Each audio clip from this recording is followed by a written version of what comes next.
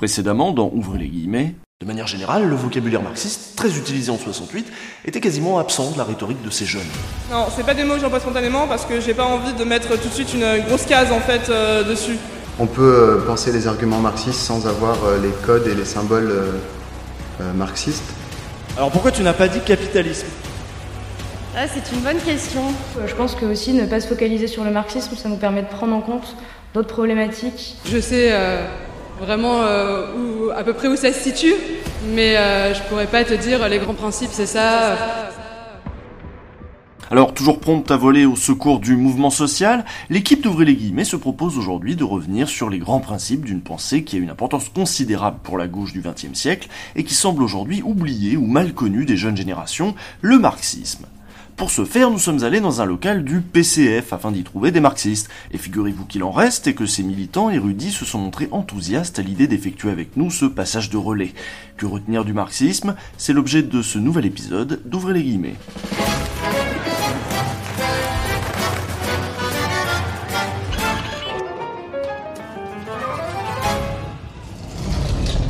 Debout les damnés de la terre, debout les forçats de la faim. La raison tonne en son cratère, c'est l'éruption de la faim.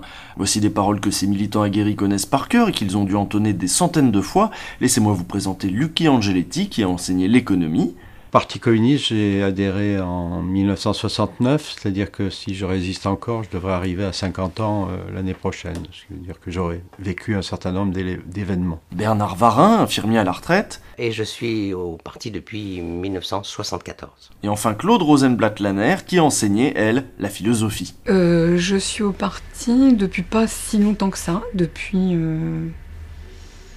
les années 90 par là. Avec eux, nous allons revenir sur ces grands mots comme capitalisme, communisme, exploitation, ces mots qu'on ose aujourd'hui à peine prononcer. Alors dans la période, effectivement, depuis les années 80, je crois que il y a eu, me semble-t-il, la digestion difficile de l'échec quand même du bloc de l'Est. Bon, il a fallu s'en remettre. Et du coup, après, on n'osait plus trop dire qu'on était communiste. Ces mots, ces concepts ont un père fondateur qui a donné son nom à tout un courant de pensée, et c'est sur son héritage que nous allons bien entendu nous pencher. On va s'intéresser à Karl Marx. Pourquoi ? Parce que, figurez-vous, vous n'y aviez pas pensé, mais il faut lui souhaiter son 200e anniversaire de naissance. De nos jours, encore un spectre hante la gauche, celui du vieux Karl, et même du jeune Karl Marx, auquel Raoul Peck a consacré l'année dernière un film tout à fait intéressant. C'est une histoire d'aujourd'hui, parce que Karl Marx a travaillé sur la société capitaliste, à partir du développement de la révolution industrielle, et nous sommes encore en plein dans cette société capitaliste, avec des excès encore plus grands aujourd'hui. Karl, darf ich vorstellen? Friedrich Engels. Ich habe noch nie etwas gelesen, was so präzise und so einnehmend gewesen wäre. Und Sie sind der größte materialistische Denker unserer Zeit. Avec le film Le jeune Marx, je me suis un petit peu penchée justement sur cette histoire un peu particulière. Et on s'aperçoit que Marx et Engels n'ont pas été seulement des penseurs, mais ont été des militants impliqués. Le bourgeois aime parler de la liberté, mais cette liberté est que pour eux, pas pour vous. Vous le sentez dans votre chair chaque jour. Mr. Naylor owns foundries in Leeds. He employs many workers, including children. That's what society does. Society is not you. Il y avait une relation entre la théorie et la pratique qui fait que la théorie, elle s'alimentait de la pratique. Et que dans cette période de lutte, il a été possible que la théorie, elle puisse aussi, pas soutenir, mais qu'elle puisse donner des analyses à cette pratique qui auraient pu être utiles pour des luttes futures. Et je crois que ça, on l'a perdu. Alors ce n'est pas vraiment perdu, il suffit de lire le manifeste du Parti communiste par exemple, c'est d'ailleurs comme ça qu'on a rencontré Bernard. Il s'apprêtait à aller vendre des manifestes à la fête à Macron. Moi je trouve que c'est fondamental, enfin au moins de proposer aux jeunes de lire ce petit texte qui a vraiment été écrit avec Engels, son compère, pour tout le monde, dans un langage clair, voilà, prolétaire, et qui se termine par prolétaires de tous les pays, unissez-vous. Moi, je me rappelle de ma jubilation, mais d'une espèce de révélation quand j'ai compris ce que Marx appelle la plus-value. Mais j'étais enthousiaste quand j'ai compris que le travailleur ne faisait que vendre sa force de travail, que c'était une marchandise, et que ce qui produisait, il avait cette capacité comme marchandise de produire quelque chose de plus que la valeur pour laquelle il était payé, c'est-à-dire manger et puis faire vivre sa famille, et que cette plus-value allait former le capital, tous ces milliards qui circulent et dont le peuple ne profite pas. Eh bien, j'ai trouvé que ça pouvait restituer à ceux qui travaillent une force d'action, ne serait-ce que savoir ça, pour la suite, et pour restituer collectivement et pour une autre distribution de ce fameux capital. Et ça, c'était une révélation, j'étais vraiment une jubilation. Ça, je crois que c'est un des éléments aussi, y compris aujourd'hui, qui fait de Marx quelqu'un d'essentiel, c'est qu'il parle de la production. Il parle pas de la consommation et du marché, il parle de la production, et c'est dans la production que se crée la valeur. Ce qui fait la valeur d'un bien, de tous les biens dans la société donnée, c'est le temps de travail socialement nécessaire. Et la plus-value, ce sera la valeur créée par le travail, par les gens qui travaillent, mais qui ne leur sera pas payée puisqu'elle sera accaparée par les capitalistes. C'est tout bête, mais ça renverse complètement la lecture qu'on nous impose du rapport salarial. Nous créons, ils volent. Quand nous réclamons les hausses de salaire, par exemple, nous ne réclamons que le fruit de ce que nous produisons. Chez Marx, on a cette idée que c'est le travail qui est créateur de richesse. C'est pas le capital, puisque le capital n'est qu'une accumulation de travail dit cristallisé ou mort. La mise en œuvre du capital, elle se fait par le travail. Donc à ce niveau-là, effectivement, le travail joue un rôle central dans la production. Et moi, quand j'utilisais toujours Marx dans mon cours sur le travail, parce que c'est une pensée d'abord extrêmement forte pour penser politiquement l'organisation d'une société, autour justement de l'organisation de l'économie. C'est-à-dire que l'apport de la théorie marxiste, c'est l'économie politique, et pas cette économie qui aurait des lois naturelles, comme il y a des lois de la nature. Marx envisage donc avant tout le travail comme un rapport social qui pèse sur tous les autres rapports sociaux, qui façonnent les institutions, les corps et les esprits. Et il y a un aspect qui existe dans l'entreprise de l'aliénation, mais aussi hors de l'entreprise, et beaucoup plus aujourd'hui, c'est l'aspect, on va simplifier, on va dire psychologique. Alors c'est encore plus net aujourd'hui, parce que je crois qu'on est dans une crise anthropologique où toutes les valeurs civilisationnelles qui sont remises en cause, il n'y a plus qu'une valeur, c'est faites-en des milliardaires, c'est Macron pour les jeunes, quoi.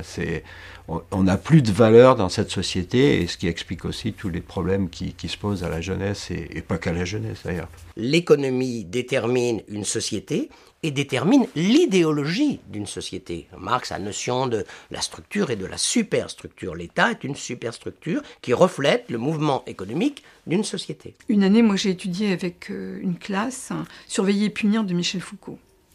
Alors, Michel Foucault n'est pas marxiste, mais dans Surveiller et punir, il y a toute une ligne pour montrer comment des idées vont se mettre en place en étant portées par des institutions. C'est-à-dire que les idées, c'est pas seulement ce qui circule dans la tête des gens, machin par un machin, et fait un discours à eux, etc. C'est pas ça la manière dont ça se met en place. Ça se met en place au travers d'institutions, par exemple la prison, par exemple l'ordre qu'on impose dans les écoles, dans les hôpitaux, à l'armée, etc. Et c'est parce que les institutions vont être porteuses de tout un ensemble de pratiques que des idées vont devenir des idées communes, des idées courantes et des idées dominantes. Donc l'apport de Marx, de Marx et Engels, me semble-t-il, par rapport à l'histoire, c'est ça. C'est de bien voir que c'est pas une circulation des idées qui fait le monde, mais il y a bien des réalités économiques, politiques, pratiques, et sont elles qui engendrent les idées. Donc si on veut les transformer, c'est elles qu'il va falloir transformer. Parce qu'aujourd'hui, ces institutions ont été largement formatées par les capitalistes. On le voit à travers les métamorphoses brutales qui sont imposées aux hôpitaux ou aux universités dont on vous a parlé ici. Ces réformes ne sont pas le seul fait du méchant Macron, de l'Europe ou du néolibéralisme, mais bien de ce mode de production particulier qu'est le capitalisme. Et Marx, le premier, avait vu jusqu'où pouvaient nous mener les capitalistes. Mais le capitaliste, c'est difficile à imaginer qui est-ce. On peut dire les patrons en général. Il y a des bons patrons, il y a des mauvais patrons, oui, mais le patron, ce qu'il veut, c'est rentabiliser. Et puis c'est faire du cash flow, faire de ce qu'il appelle, lui, du bénéfice.